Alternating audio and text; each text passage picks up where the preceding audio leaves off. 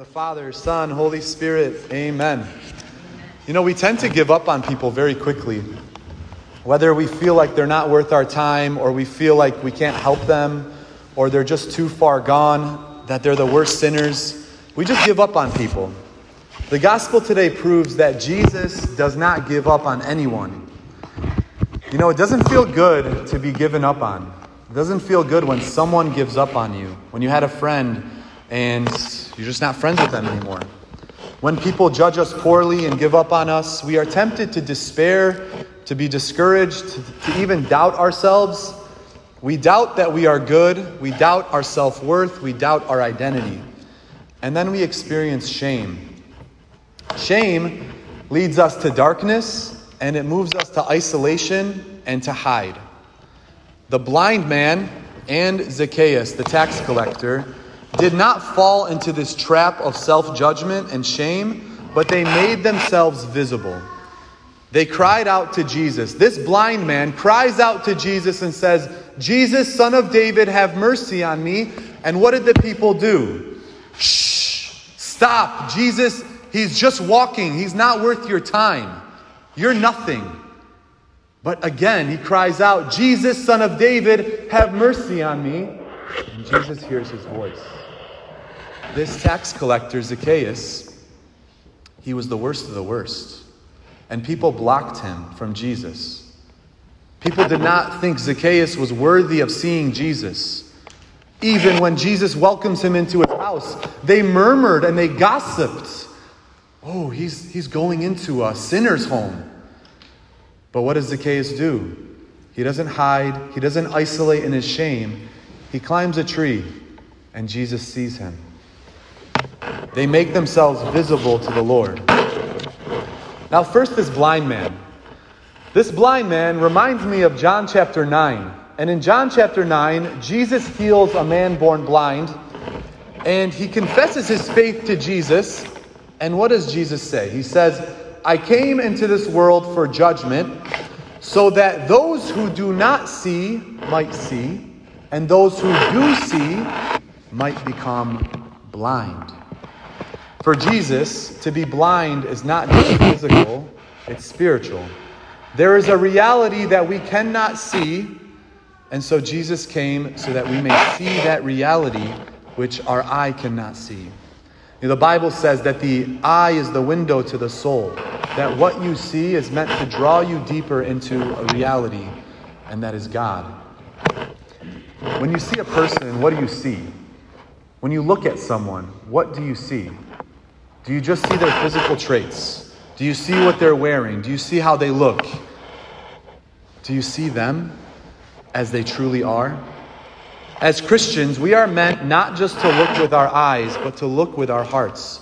And to see a person is to love a person. I want us to declare that. Say this with me. To see a person is to love a person. Amen. Because we see with our heart. One way of experiencing love by anybody, to experience love from God, love from a person, is to feel understood by someone. To feel like they see me, they know me. That's how God sees you. He knows you. In this culture, there is a destruction in the way we see people. This is a lust-filled culture. It's filled with lust. This is a pornographic culture that teaches us to see people for their bodies, not for their souls. Pornography blinds us from seeing the person as they are. When you look at porn, you don't see the person. You see an object for your self-gratification. Whenever you're looking at someone, a person, as an object, you're not loving them, you're using them. To the boys, and I'm not going to call you men, to the boys, when you look at a woman with lust as an object, you don't see her as a daughter of the Father, and you are blind. To the girls, not to the women, because I'm sorry, you don't deserve that. And to the men, boys, you don't deserve that, to be called a man. When you look at a man as an object, and not as a son of the Father, you are blind. This culture is a lust-filled culture. You can't go driving on the highway without being triggered to lust. It is filled with making someone an object and not their true identity. So I'm going to give some statistics on pornography. This is going to be shocking, but we need to do something about it. As a community, no one talks about it. The average age of the first internet exposure to pornography is 11 years old. More than 70% of men from 18 to 34 visit a pornographic site once a month. 53% of boys and 28% of girls 12 to 15 years old have reported to use sexually explicit content. 20% of kids have reported sexting. In 2008, roughly 2/3 of boys and 1/2 of girls agree that viewing pornography is acceptable. It's adi, it's okay.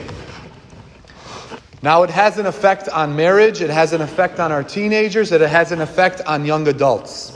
First, on marriage. 68% of divorce is involved with a party meeting someone over the internet. 56% involved one party having an obsessive interest in pornography. And 47% involved spending excessive time on the computer. That's divorce statistics. Now its effect on teenagers. Kids, you guys listening? Your parents might not wish you were, but I need you to listen. An exaggerated perception of sexual activity. You don't understand what sex means. You don't trust, when you look at pornography, you don't trust in intimacy. You believe that cheating is normal. You believe that chastity and purity is actually unhealthy for you. You believe, and you're cynical about love. You no longer believe that love is possible. You believe that marriage is sexually confining, and you lack an attraction to family and to raising children. Basically, sacrifice. You're not willing to sacrifice. To our young adults, this epidemic has increased sexual partners, it's increased in acceptance of casual sex, it's increased substance abuse, and there's a greater acceptance to extramarital affair when you're married, but especially in men. What does Jesus say? He says, in the Beatitudes, "Blessed are the pure of heart, for they shall see God." How do we see? We don't just see with our eyes, we see with our hearts. Blessed are the pure of heart, for they shall see God. How do you see God? Where is He? You see Him in everywhere that you are. You see Him in yourself, you see Him in a person, but that comes from your purity of heart, from chastity. Now, to those who struggle, it's a reality. And for those who have been exposed at a young age, it can be a very, very deep struggle. It can be an addiction. There's always hope and there's always greater opportunity for freedom.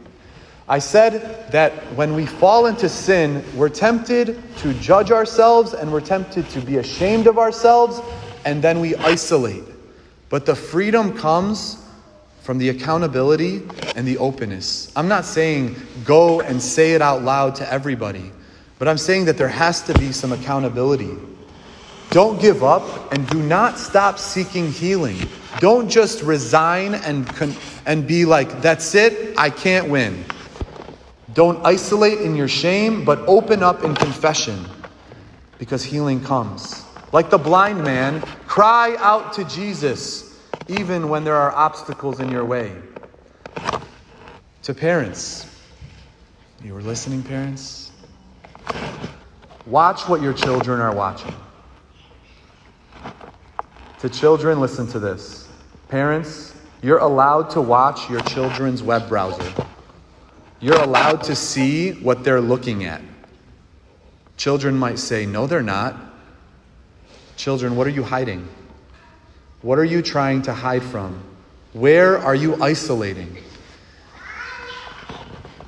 If if I was a parent, I would remove Safari from all my devices. I would remove YouTube, or I would place a blocker on all images in YouTube.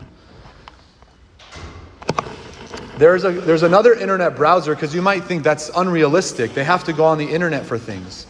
There's a browser called Covenant Eyes, where you get this browser, and it allows you as a parent to monitor what your child is watching.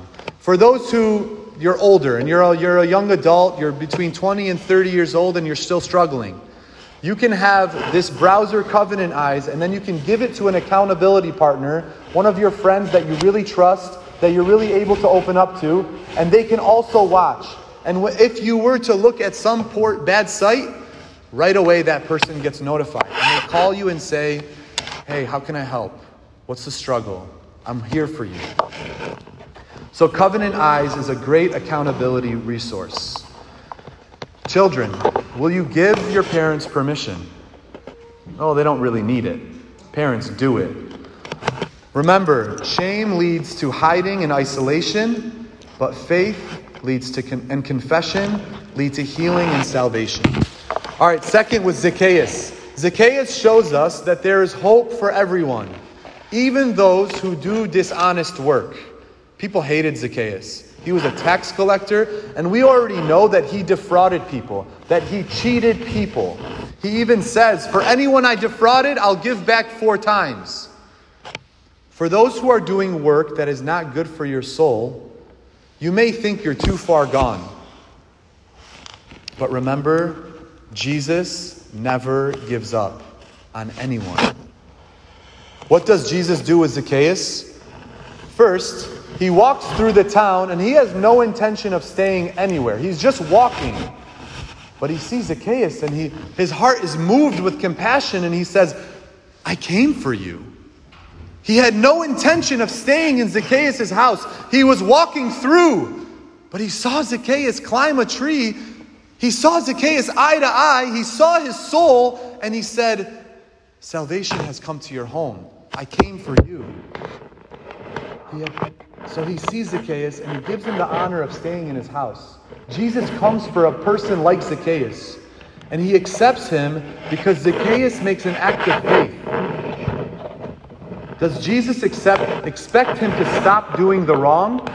Yes. He expects Zacchaeus to change, but he comes to him first. The point is, there's always time to make up for your mistakes until there's not.